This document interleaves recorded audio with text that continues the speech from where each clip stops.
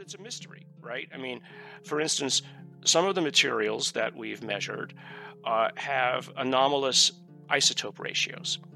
Okay, so the isotopes for in one of these examples, and the data has to be reproduced by others, has incorrect magnesium isotope ratios. So magnesium has 3 isotopes, 24, 25, and 26. 24 is about 80%, and then it's like 11 and 9%, or 9 and 11 for 25 and 26. And that's what you'll find pretty much anywhere on Earth. It's pretty much what you'll find on Mars if you were to go and collect magnesium on Mars. And if you go out to the Oort cloud, it would be pretty much about the same ratios. So the ratios of one of these samples that we got from an unusual observation of an object is something like 60%, 20%, and 10%. Completely off normal. So that's not proof of anything, right? That's just data. So you have to ask the question, okay, well, who would change the ratios, right? Because if you make the assumption, and it's an assumption, that there's nothing in our immediate solar system that should have such anomalous ratios, okay, so that means it was probably made somehow by somebody. Why would you do that? The question is not so much, did it happen? The question that's more important is, why would you do it?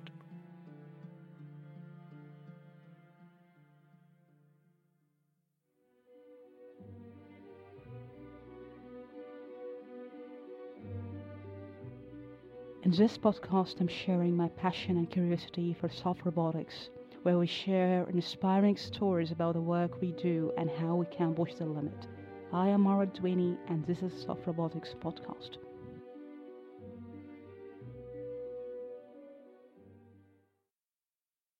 Support for this show comes from Science Robotics Journal. I really find Science Robotics to be a great resource for reliable and tangible research where we can really push the limit of the science we do in robotics. Great way to stay up to date with the published article is checking out the released monthly issue. All the links will be included in each episode description. We will also happen to have a regular conversation on the most published science robotic articles, where also you can contribute with your question and thoughts about their research.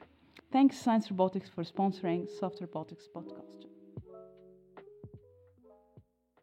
What gives you interest in testing material from UFO crashes? Can you tell us more the story and interest here to do that? Right. So I got interested actually a long time ago, about a decade, when there was a report that basically on the internet and YouTube's about a small mummy that people thought was an alien, right? Because the mummy looked very unusual. It was only very small. And I thought, well, gee, I could do the genetics of this and determine whether or not it is something else or whether it's human, or actually at the time I thought it was the mummy of some kind of a monkey. We eventually published a paper showing that in fact it was just a human with it was an unfortunate, probably a preterm birth that somebody had mistakenly identified as an alien. And we published a paper on it, showed that the genetics of it was such that it likely had a number of mutations that caused bone deformities, which is what caused it to look the way that it did. The UFO community didn't like that, primarily because I was pulling the rug out from underneath the claims of a number of individuals. But to me, it wasn't about proving or disproving one way or the other. It was just getting the data out there and getting good science done. And that eventually then brought me to the attention of people in the government who wanted then for me to help them study individuals who they had claimed had gotten close to a supposed craft. This is all alleged. I wasn't there. I'm only the person doing the testing. And they asked me to do and help them with analysis of some of these individuals. If you look at who these individuals were, they were all either intelligence personnel or they were Department of Defense people in aircraft pilots, etc. And some of these individuals were actually related to what you might know of as the Nimitz aircraft event, where the pilots had seen anomalous aircraft capable of doing things that supposedly we currently cannot do. And that was kind of my introduction to it. Then they started saying, okay, well, gee, you can do these other studies on the people and their blood and the MRIs that we've done, but we also have these materials that supposedly some of these craft had left behind. What would you do with them if we gave you some of them or we asked you to help with some of them? And then, so the first thing I said was, well, we're just going to go and we're going to do straightforward materials research science with these. They're metals, they're straightforward ways to study these things. So I had some of these instruments in my lab. These are various kinds of mass spectrometers that could determine both the elemental as well as the isotopic constituencies of these things. So we did that.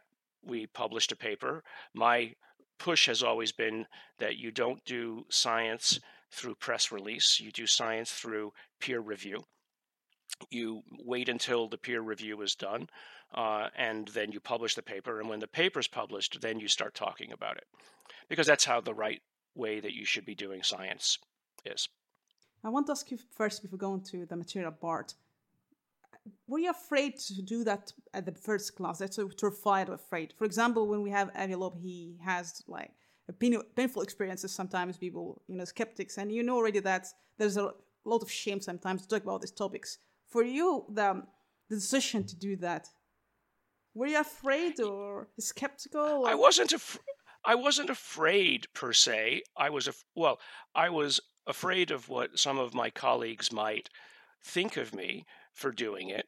But the way I argued back with them when they brought it up, I mean, one of them directly told me, Gary, you're going to ruin your career talking about this, was I said, I'm not coming to any conclusions. I'm just trying to convince you that the data is real. You can't argue that the data as collected is real. You can only argue about the interpretation of the data, right? If you make the wrong interpretation, you can be made to look like a fool. But if you basically only say, here are a number of hypotheses that might explain the data, but I haven't proven them yet, but I will convince you that the data has been collected correctly, you help me interpret it. You can't argue with me about that. I mean, what scientist takes a possible explanation off the table, right? If nothing has been proven or disproven yet, what scientist throws away data which is absolutely real? Again, it's a subtle distinction, and a lot of the people in the public think that data collection equals conclusion. It does not. It's all about the collection of the data and then getting people to help you interpret it, because it's a mystery, right? I mean, for instance, some of the materials that we've measured have anomalous isotope ratios. Okay, so the isotopes for in one of these examples, and the data has to be reproduced by others, has incorrect magnesium isotope ratios. So magnesium has 3 isotopes, 24, 25, and 26. 24 is about 80%, and then it's like 11 and 9%, or 9 and 11 for 25 and 26. And that's what you'll find pretty much anywhere on Earth. It's pretty much what you'll find on Mars if you were to go and collect magnesium on Mars. And if you go out to the Oort cloud, it would be pretty much about the same ratios. So the ratios of one of these samples that we got from an unusual observation of an object is something like 60%, 20%, and 10%, right? Or 16%, adding up to 100. Completely off normal. So that's not proof of anything, right? That's just data. So you have to ask the question, okay, well, who would change the ratios, right? Because if you make the assumption, and it's an assumption, that there's nothing in our immediate solar system that should have such anomalous ratios, okay, so that means it was probably made somehow by somebody. Why would you do that? So the only thing that humans use isotopes for these days is either to blow things up as tracers in the body, or to use it to kill cancer. And sometimes isotope ratios are used now in money to embed isotopes, stable isotopes, in money as a signature for anti-counterfeiting, right? So that's the only things that humans do it for. We don't quite understand why you would change the isotope ratios for magnesium. There's no industrial purpose. So it's not just, the question is not so much, did it happen? The question that's more important is, why would you do it, right? Why would you change it?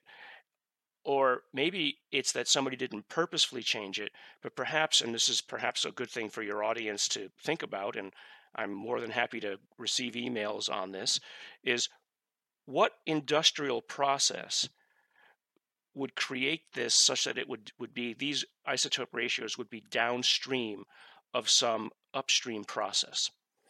Now, the people in the government with whom I've been talking about, again, speculation, is, well, maybe this is downstream of a propulsion process that something is using, and that these ratios are changed from normal magnesium ratios to these altered ratios. I don't know. I just find it fascinating. I mean, who couldn't be interested in something like this? If it's done, I do it in my spare time, to be quite honest. It's not the primary function of my lab.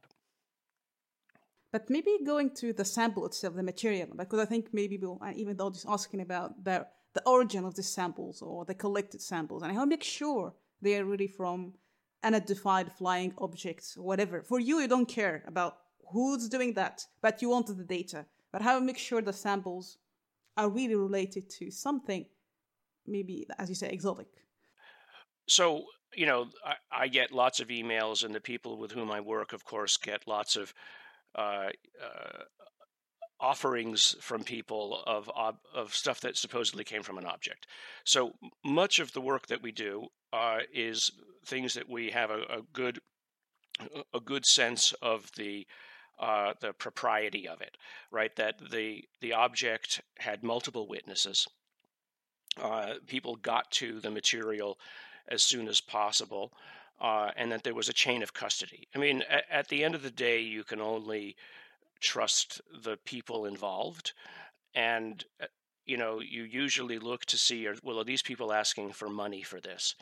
And if they're asking for money, that is a big red flag, and we usually put those kinds of samples at the end of the list, right? If they personally have no monetary gain to make from it, and if anything, they don't even want their names released, that's usually a positive, right? Because they're just saying, hey, this fell in my backyard.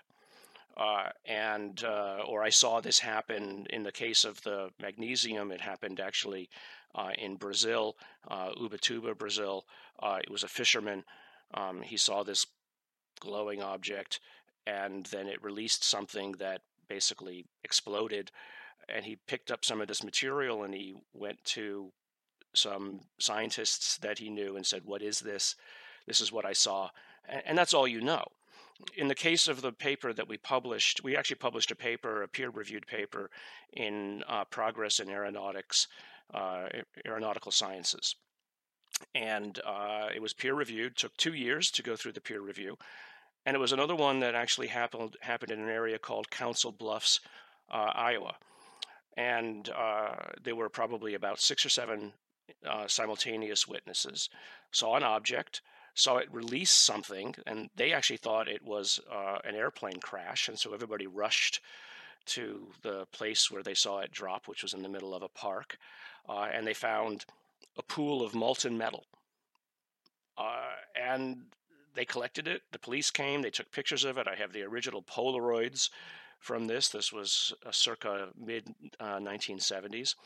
And so we did the analysis of it. There's nothing actually in that one unusual about it, except that we looked at multiple samples, subsamples from the original sample, and each one was different in terms of the elements that were in it, right? So there were things like titanium and iron and chromium and a few other things. And It wasn't that the isotopes were different. It's just that the ratios of the elements were different, which means that whatever it was incompletely mixed, right? It was not homogeneous. It wasn't like somebody put a smoothie in a blender, and mixed it all up. It was only partially mixed and then dropped. And so that's another kind of mystery.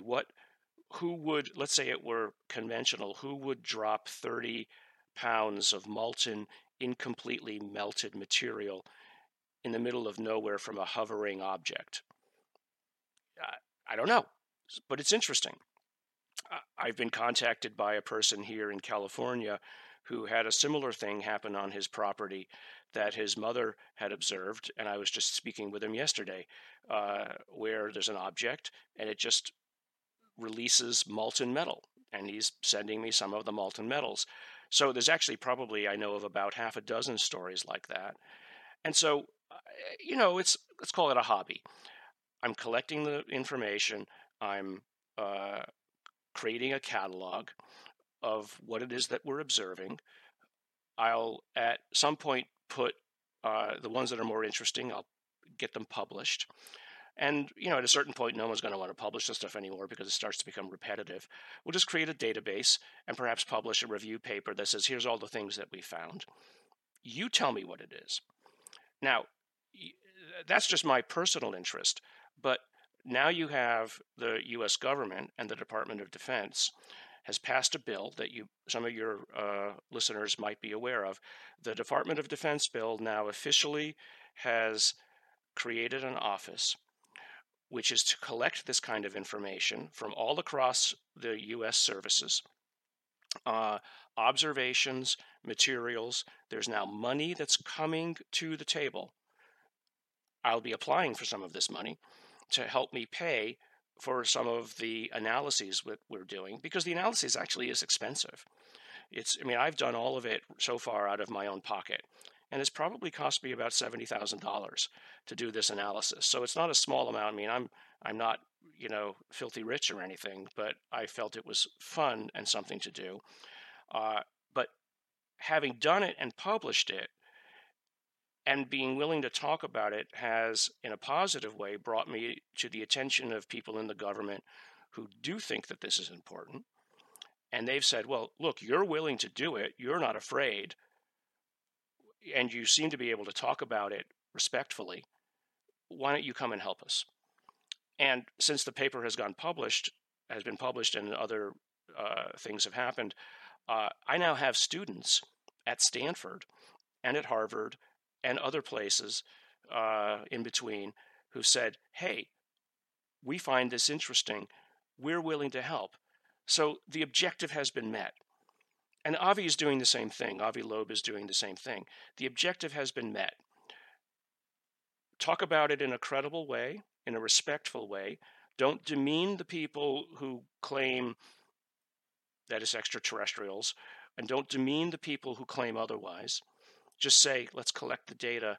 But it brings in people who are open-minded enough who can perhaps contribute. Because let's say it is something not from this earth. What can we learn from these materials? Maybe it's just, as I've said in a couple of other interviews, maybe this is just a form of exhaust, a leftover from a process of propulsion or energy generation that these things might use. What can we learn from that? What does it tell us about the engine by studying these things? I find that fascinating, because if they can move the way that they're moving, it's doing things that we don't know how to do, which means that there's an understanding of physics that they have that we don't. Wouldn't that be fascinating to understand? But maybe I'm curious about what kind of tests you did in these materials. You mentioned there's something maybe exotic or maybe never made before, but what other maybe characteristic shows the test you have noticed and you think that was very maybe peculiar? Because you mentioned, I don't know, there are many possibilities here, but maybe from the tests you did, what kind of interesting or something peculiar from the tests you did besides what you noticed? Well, so the isotope ratios are probably the most interesting one, right? Because the time that the magnesium sample was found, it would have cost a lot of money for somebody to change the isotope ratios by conventional means. You can do it either by a form of centrifugation, you can do it by a form of gas phase separation.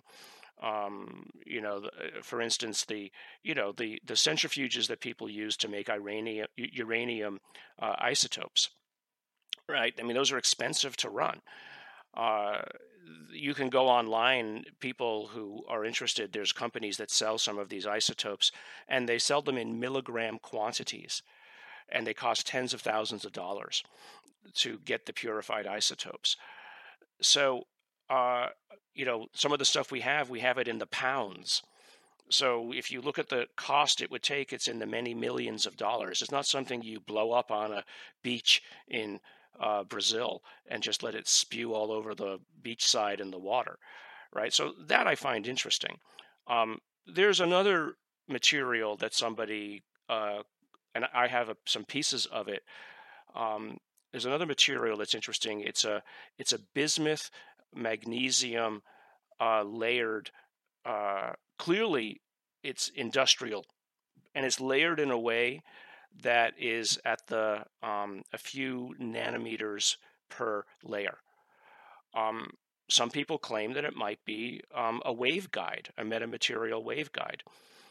That's not something, when this was found, that we had the ability to make. So the open question is was it manufactured, or, as some people have claimed, maybe it's just a byproduct of standard smelting, and somebody found it from the bottom of a smelting pot, right? So I don't know, but I've looked at the material. It is layered in an interesting way, and each of the layers is individually made of a different element. That doesn't sound like something you find in a smelting pot, right? No matter how well you tune your smelting. So again, it's I don't know what these things are, but now that the office is funded, basically, I'm hoping to gain access to some of the other materials that are claimed to be owned within the government, to take a look at it. Now, interestingly, it's not just the U.S. government that has these things, right? There's actually some stories coming out of China that the Chinese, some of the Chinese aircraft carriers are seeing the same thing. There's stories coming out of Russia. There's a very good story two stories out of both India and Iran about things that have been seen. So again, seen by the air forces of those respective countries. So it's not America-centric. I know France, for instance, has a very big program on the study of these things. It's a government-funded program. So although everybody thinks that it's all about America, it's not. This is worldwide. These things are seen. Again, what they are, I don't know. But as Avi Loeb has said, let's collect the data. Right? It's what I've been saying for the last many years. And then if we can bring the right kinds of minds to the study of this, either we'll prove that it's just something natural and it's not something from out there, or if it is, I mean, it's a bit of a Las Vegas bet. But if it is something from out there, why wouldn't we want to know this, right? And to know, perhaps in a different way, we are not alone. Mm-hmm. That's a very interesting point. But maybe I'm curious to ask you, because one of the questions from the audience about this puzzle and the material is not the full picture, the whole materials or the whole samples. I don't know what kind of percentage that you have this kind of access to these samples to make this full story. Because now you just have the testers, and this is something peculiar, but you mentioned you still also need to access more samples or other. Yeah. Yeah, there are more. I mean, all we're getting right now, and this is, of course, I mean, I think the questioner, the person asking the question is right, is we're getting only a small piece of the picture. And if I'm getting only a small piece of an object, I wonder what it is that I've been given, right? And if I'm being fed something on purpose which is wrong, a hoax. A person in the intelligence agency once told me, he said, Gary, when a scientist gets 95% of the answer, they think they can publish. In the intelligence services, when we get 95% of the answer, we feel that somebody has given it to us. We are interested in the 5% we don't know. That's a different mindset, and I think that's the mindset of the person asking the question, which is the right way to ask it, is what don't we know, even though we think we have something interesting. So, but that is my question. I want to know more about it. I think I've got a piece of the puzzle, but there are other objects supposedly that have more story behind them. I would like to get a hold of something which is not historical. I would like to get something which is contemporaneous, something which has happened recently, something where the story is new, the object we can get access to almost immediately so that there's no question, bring all of the forensic resources of materials analysis to the story to understand it. Right, but it's interestingly not just about the objects that we get, the observations of what some of these things can do. So, for instance, the USS Nimitz objects, that the so-called Tic Tacs that went from sea level to space in less than a second. So, a physicist calculated the amount of energy it would require for, let's say, a 1-ton object. Let's estimate that the thing was about 1 ton. Let's say that the object was about 1 ton. The energy required to make that movement is like more than the nuclear energy output of the United States for a whole year. And yet these things were making those kinds of movements every few seconds. So either it's a projection, a holographic projection of something, and it's not really an object. It's a pretty darn good-looking projection. Or it's an object that has access to energy or a means of propulsion that we don't understand, that doesn't need that kind of energy, but it knows how to do it without conventional physics explanations. So, and yet these are objects that were seen not just by the pilots, they were seen by multiple radar systems for multiple different ships at the same time. So that's another kind of evidence that then you have to ask, okay, well, if they can do it, how are they doing it? So, in a way, these are it's almost like an intelligence test. You can look at it and say, I can dismiss it. I don't understand it. It can't possibly be, so therefore I'm just not going to think about it at all. That would be a stupid thing to do, in my opinion. Or you can look at it and say, this is a clue. This is a kind of physics that maybe we can do. I mean, when humans watched birds fly, from thousands of years ago, they said, we want to fly too. How can we do it? And eventually we figured out how to. So if we can see these objects, whether they're natural phenomenon, whether they're some other civilization or what have you, it's almost like the term, laying of breadcrumbs. Somebody is showing us something. Something is showing us a possibility that maybe we can think about how to access. And when you think about this, I mean, there's a physicist by the name of Alcubierre. Some of your readers and listeners might know of Alcubierre. He's a Mexican physicist who came up with a way to manipulate Einstein's equations to create a so-called warp bubble, right? And this warp bubble could allow us to potentially fly faster than light or travel faster than light. I mean, there's a serious limitation. The amount of energy that's required to accomplish what he thinks he wants to do is well beyond human means to undertake. But that serious possibility has led to an entire field of physics, serious physicists, not crackpots, to say, well, actually, Dr. Alcubierre, you don't need as much energy as your first equations required.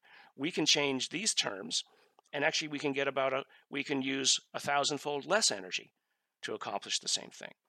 So, whether anybody eventually creates a faster than light drive is less important as the physics and the thinking process that it creates in the individuals and physicists to come up with ways to accomplish it in the long run. It's like a word game. It's a test of your creativity, and I think that that's a positive thing. Mm-hmm. I'm going to ask you the correlation, maybe the material you're testing and the Tic-Tac that have been sold in 2015. Do you think the material you're testing and what we saw in the video was very... sometimes it sounds scary, what the thing that can do this behavior, as you mentioned and illustrated. Do you see any correlation between the material and the Tic-Tac, for example, that we saw in 2015? Do you think something here you can connect the dots between the material and how something that can do something we can understand, or at least we have never encountered something like that? Do you think any correlation between the material and this structure of this object? Okay, so I am a big reader of science fiction, right? So a lot of people have spent a lot of time thinking and coming up with fun ideas about how the universe might be structured and who might be in it. If I were to speculate from a science fiction standpoint, I might say that the materials that we see ejected are a form of exhaust from an engine that has said, I don't need this anymore. I've used it. I've used it for what it's good for. I'm going to get rid of it. It's kind of maybe think of it as a fuel.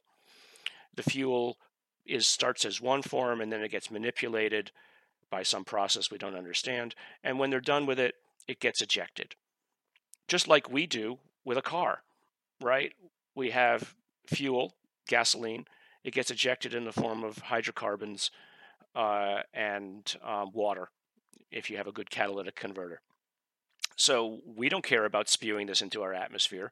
Maybe these things don't care about offloading a little bit of metal every once in a while, as long as they're not dropping it on somebody's head, right? So that's a correlation that I see.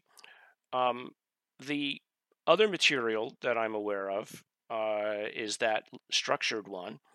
There's physicists who are, they're serious physicists, but I think mainstream physicists would consider them fringe, that say these are waveguides, right? That this is a way that you can structure electromagnetic impulses, and this is a great thing for your audience to think about. These metamaterials are somehow structuring things that allow you to alter gravity. I don't know, right? I mean, there's metamaterials that you developed up at Berkeley nearby that can make things appear invisible to certain wavelengths. I mean, this is reality. It's published in Nature and Science. It's, there's ways you can alter at least wavelengths to make things appear to certain frequencies invisible.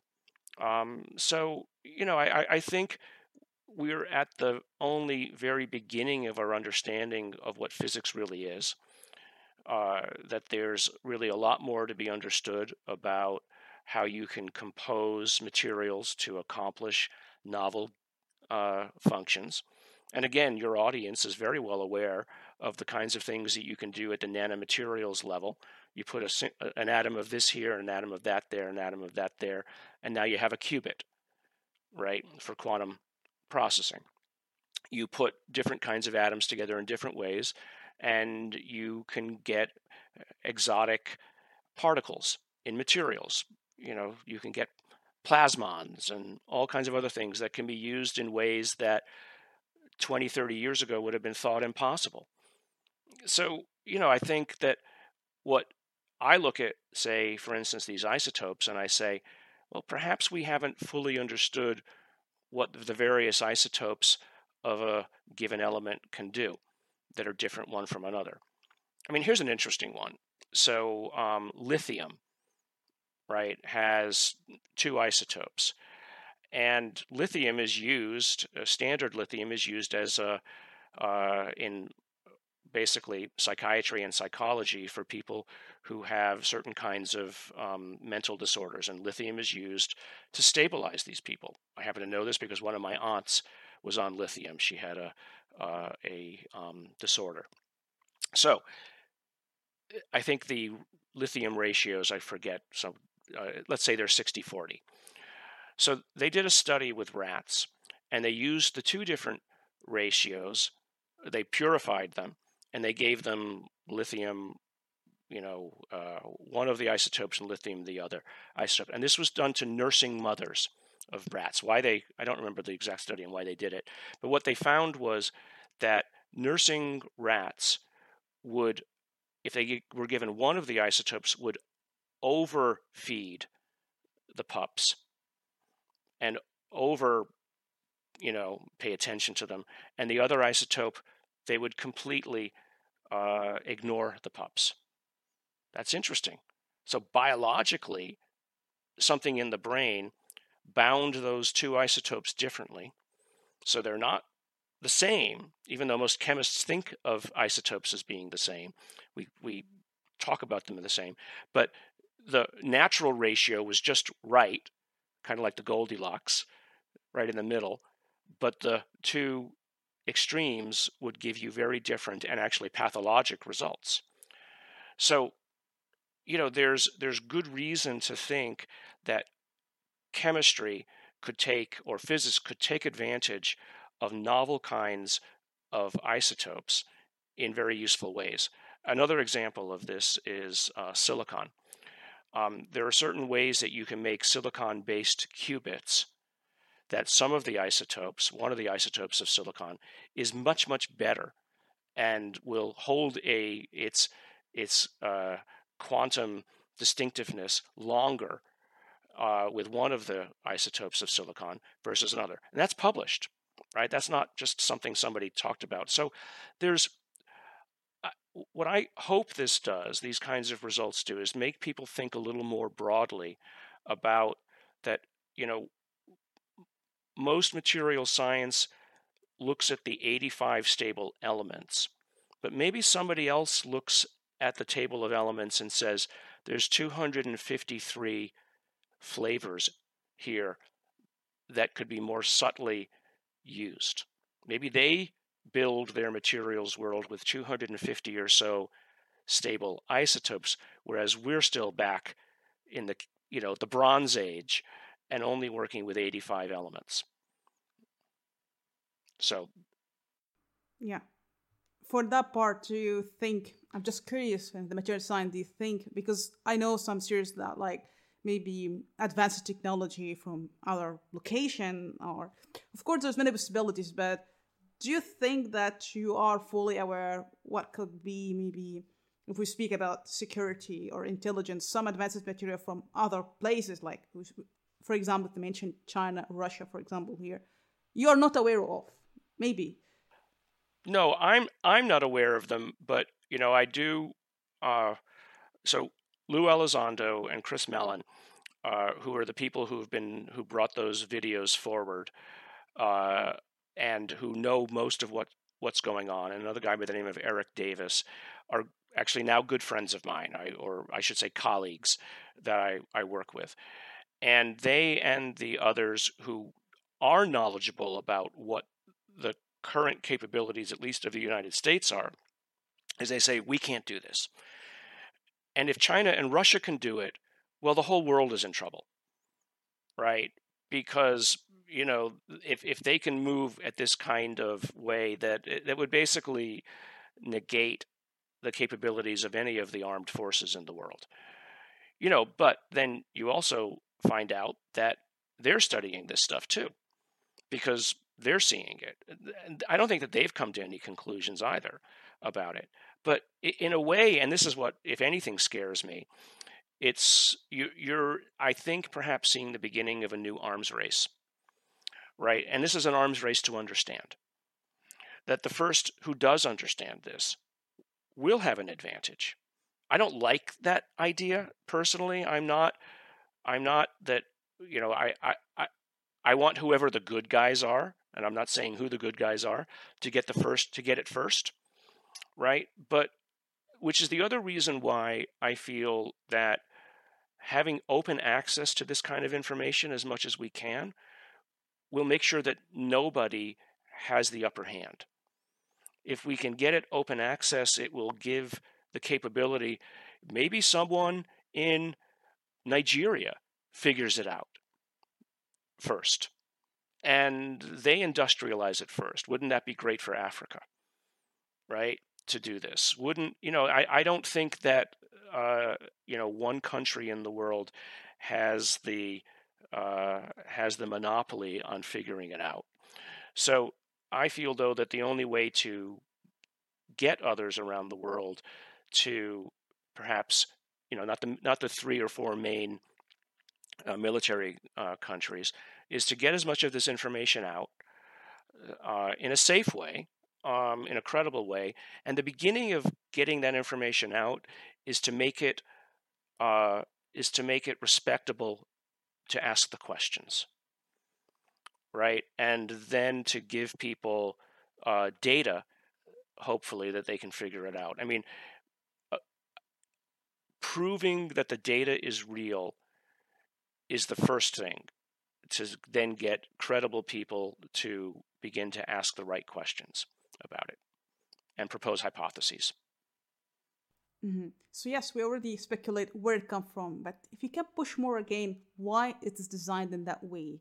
If you can tell maybe the advantages or maybe limitation for the design, we don't know where it comes from. There's many possibilities, but why this design in particular? And do you think we can reverse engineer this design? Oh, absolutely. No, I mean, that is the intent of what I'm interested in. If we can, so let's say, again, pure speculation, let's say that this so-called metamaterial is the one that with the layered bismuth magnesium stuff. Let's say that it is somehow involved with the propulsion. Okay, well, if it's part of the skin of the craft, or it's some layer of the craft that involves with the propulsion, okay, and we know that it has the characteristics of a metamaterial. In other words, it's these thinly layered objects that you could pass a terahertz wave through that would cause some change in the gravitational constant, or perhaps it creates a I don't know, some sort of electromagnetic field that is repulsive. Okay, well, maybe we can make that.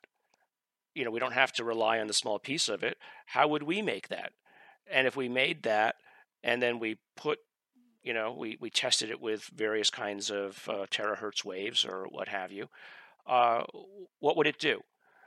So, I mean, that's the beginning of reverse engineering. The other part of reverse engineering is just looking at the equations of what these things could, using our current understanding of physics, changing some of the assumptions of Einstein's equations, which is what these physicists have done, and say, okay, well, if we make these assumptions rather than those assumptions, okay, we can do this. How would we do it? And again, this is what the people who are doing and creating some of these, or trying to create some of these warp drives, are doing right now. They're saying, okay, how can we make it practical?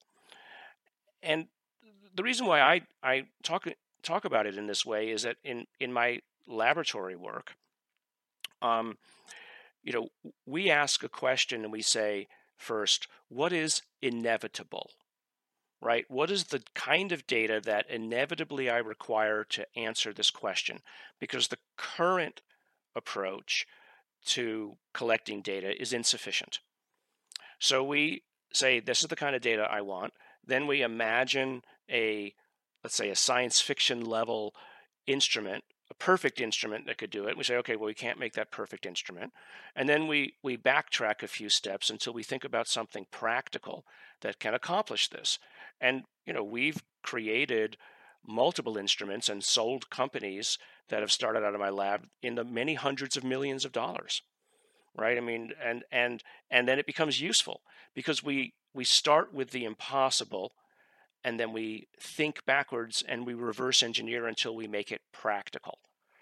And this is, I think, what we're going to be able to do with some of these objects and capabilities, is that we'll look at it and say, well, we don't know how to do it today, but here's what maybe we could do that could accomplish something close. And militaries do this all the time, right? They look at, so when the stealth bomber was made in the United States, Russia didn't have one. So they looked at what we could do, and they said, okay, well, we're smart. We can figure this out. We can make it, and they've made them, right? So it's, you always look at what's possible, and once you know something's possible, it's actually almost inevitable that you will create it. I mean, that's just the way humans are. I mean, that's just the power of desire and the power of creativity that drives humans to the next step.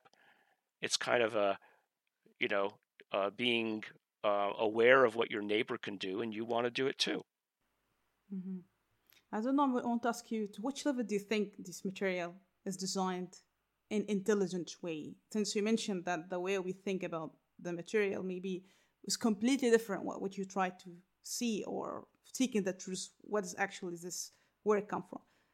To which level the intelligence is designed when you think about it from human perspective? I don't know if you get my question, but since there's many speculation here, if you see this, why it's done like this way? Do you think this kind of understanding something we don't understand, or intelligence? To which level do you think there's intelligence to come up with something like that? Well, I mean, it's clearly something that has an understanding of physics that we don't, right? So this layered material. So, I mean, here's an example. A friend of mine who has worked in the CIA and actually ran a number of programs in the CIA. He was in what was called technology acquisition. That was his thing. That's a nice way of saying he stole stuff from the Russians and the Chinese. He designed the programs that would steal things. He said that they would sometimes acquire technology from Russia that they actually didn't understand, because the Russian physicists who had developed it started with different assumptions about things. Eventually, they were able to understand them, but it wasn't because the Russians got them from some other place. It's just because they had started creatively with a different set of assumptions about what something could do. And so, when you're talking about, let's say, an intelligence that is, let's again speculate, an intelligence that might be millions of years ahead of us, it has knowledge of how to manipulate the material world in ways that we don't. So the best we can hope is to emulate, and the best we can hope is to take it apart. Now, how would you do that? One of the instruments that we're building or trying to build in my lab is an atomic imaging scope, right? Something which actually sees the position of every atom. As it turns out, there's actually no instrument available today that does that. There are things called cryo-electron microscopy, which can maybe get close. Electron microscopy doesn't do it. There's crystallography, but crystallography requires things to be crystals, and so amorphous materials that have atoms more or less randomly placed, let's say, are not readable by this. So my position has been that if you want to understand some of these materials, you need the atomic position. You need an atomic atlas of what these things are, right? Now, at the same time as I'm developing that, let's say to do this, my primary interest in developing that thing is for my biology research, because it's one of those things that I said before is inevitable. Inevitably, we need to know the position of every atom in a cell if we really want to understand it, because form equals function, right? If you can understand the form of something, you can perhaps intuit the function. So, this instrument that we want to make has dual function. It can be used for this kind of materials analysis, any kind of forensic or actually research that might be going on in Silicon Valley. It could be used for metals analysis, or it could be used for the biology research that I want to do. So that, I think, is again an example of, you see something, you want to understand it, then you say, okay, well, what's the kind of data that I really need to understand what it is? I don't need to know necessarily what the elements or even the isotopes are. That's almost irrelevant. Knowing the position of those atoms in the material is what is important, right? Because that equals the function. Mm-hmm. Mm-hmm. But I wanted to ask you what maybe other question still pondering in mind about this material, or maybe missing pieces in this picture between yourself that just like think about this material. What other questions do you think you want to answer, or maybe missing pieces in this puzzle? Mm-hmm. Well, there's several missing pieces. The first is, frankly, who made it, right? I mean, that's almost the most important thing, because who made it, in a way, leads you to ask the question, what's their agenda? What is the agenda? What's the goal? I mean, what is the goal of an object that can move like this, right? If the goal of the object could be understood, that might tell you something about the function of the object. The function of the object tells you a little bit about what the materials might be required to accomplish what it's doing, right? And then so you go down and down and down until you basically get to the atom. You go up and up and up, and you get these emergent properties of the material's capabilities and the goals of the object. I mean, the object itself doesn't have a goal necessarily, except who it was behind it that built it. And so, there's a whole panoply and a whole range of questions that are opened, including going all the way out to religious, right? And who's, if these things are real, what does that imply about our religious understandings? And God, I don't even want to, pardon the phrase, I don't want to even get into that necessarily, because it opens a real Pandora's box of self-questioning about ourselves. So that, to me, is interesting as well. There's a very cultural and psychosocial, I think, at best, the realization that perhaps we aren't alone and something else has gotten here and is looking at us, is for us to realize that maybe we should band together in a better way, rather than fighting with each other, and realize that, not that we have to fight anybody out there. I mean, whatever they are clearly could wipe us out by just pushing an asteroid in our direction if they wanted to. What does that hopefully tell us about ourselves? That if anything, we can survive because something else did. We don't have to blow ourselves up. Something else got beyond that stage.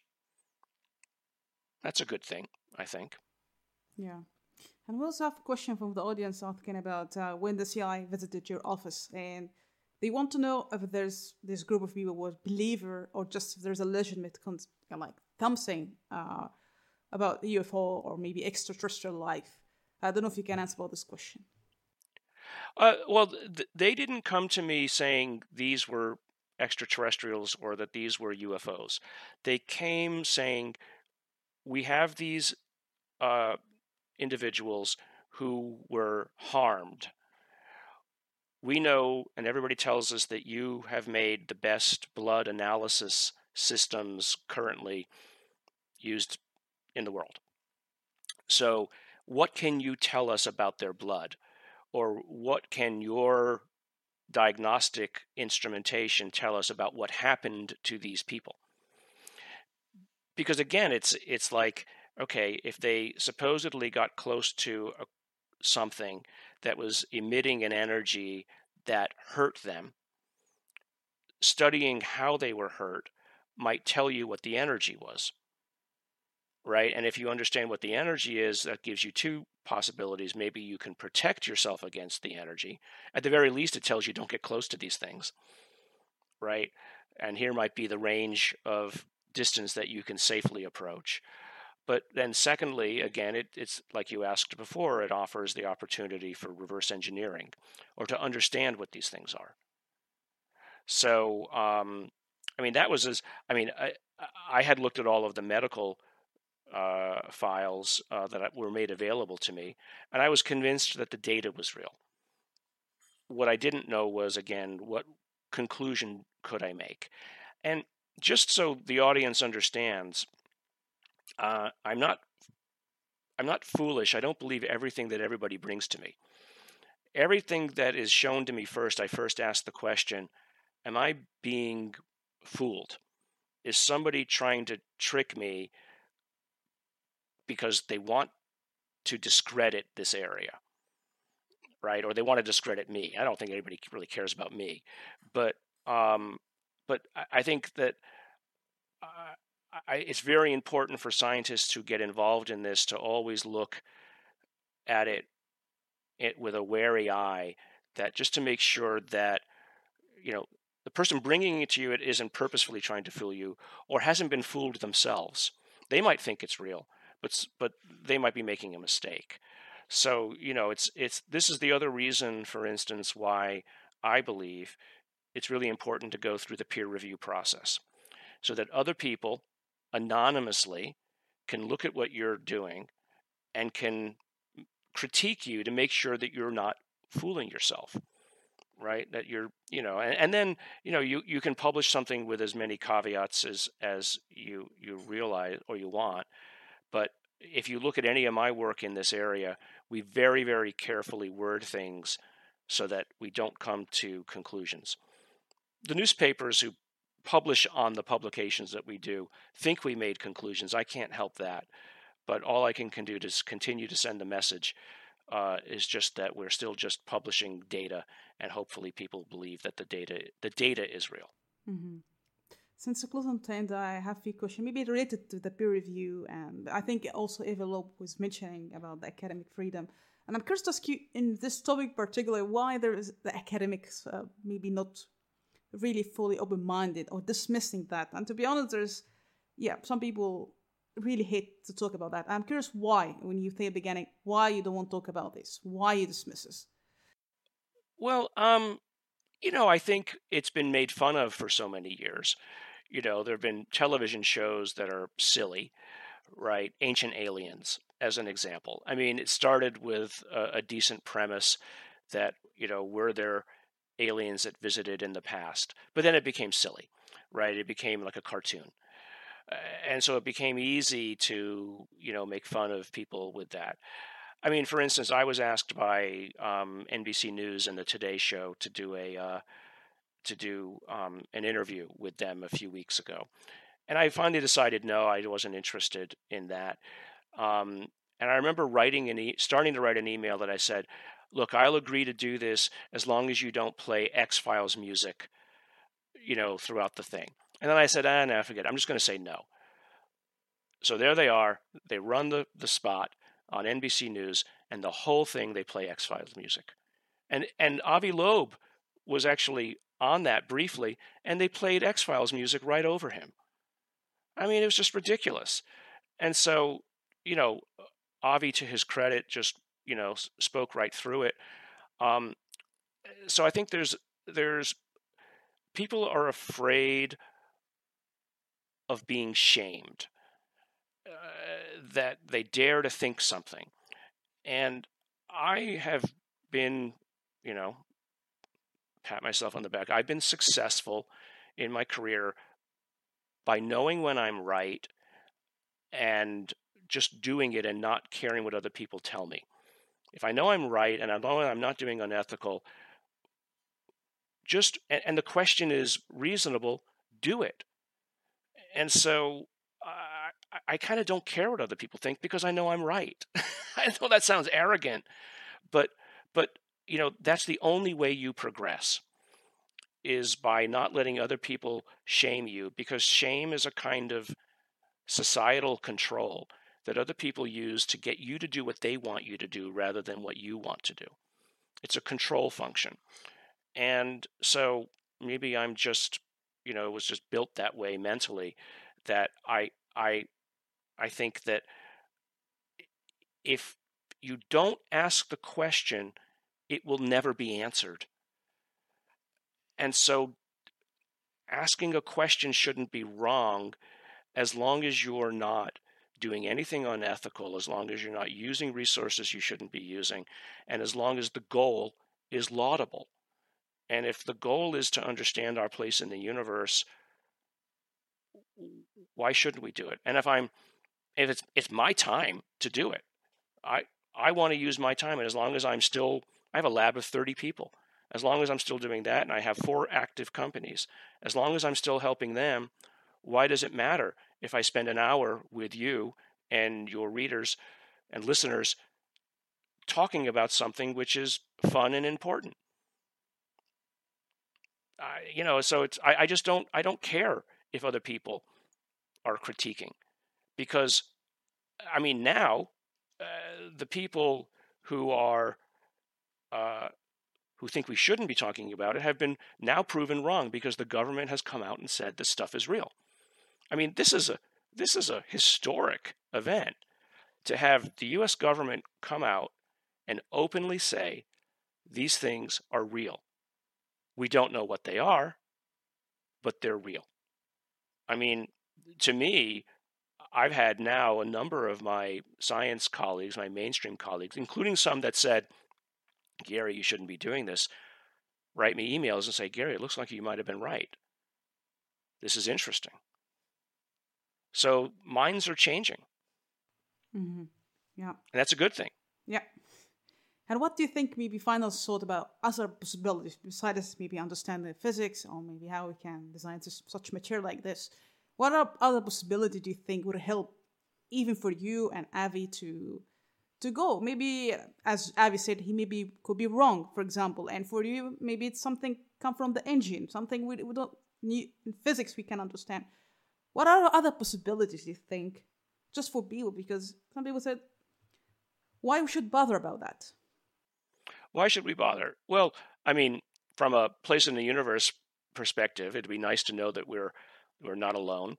But from a science advancement standpoint, again, to know that there is a level of physics beyond us that we can aspire to, I think that's important to know. To basically, if I get a hold of some of these materials that people have told me I will be able to help them study now, that they haven't been able to do anything before, using this atomic imaging scope that I want to build, maybe we'll understand something about how you can put materials together to do things we don't know how to do today.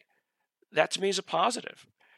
Maybe there's an energy generation system here that could help, create energy more easily, right? Some of the people who study these things think that they're accessing the so-called zero-point field energy, that the only way that they could move from point A to point B with that level of speed is that they're basically reaching into the zero-point field and they're pulling out the energy from the zero-point field.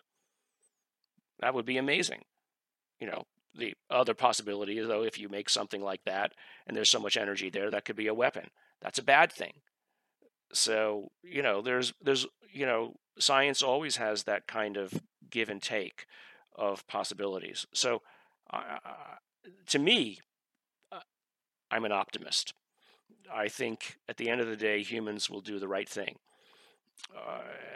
We sometimes make mistakes, but to me, the opportunity to understand something more about the universe and to use technology in a more, useful manner to help humanity, that to me is what excites me. That's what gets me up every morning. Mm-hmm.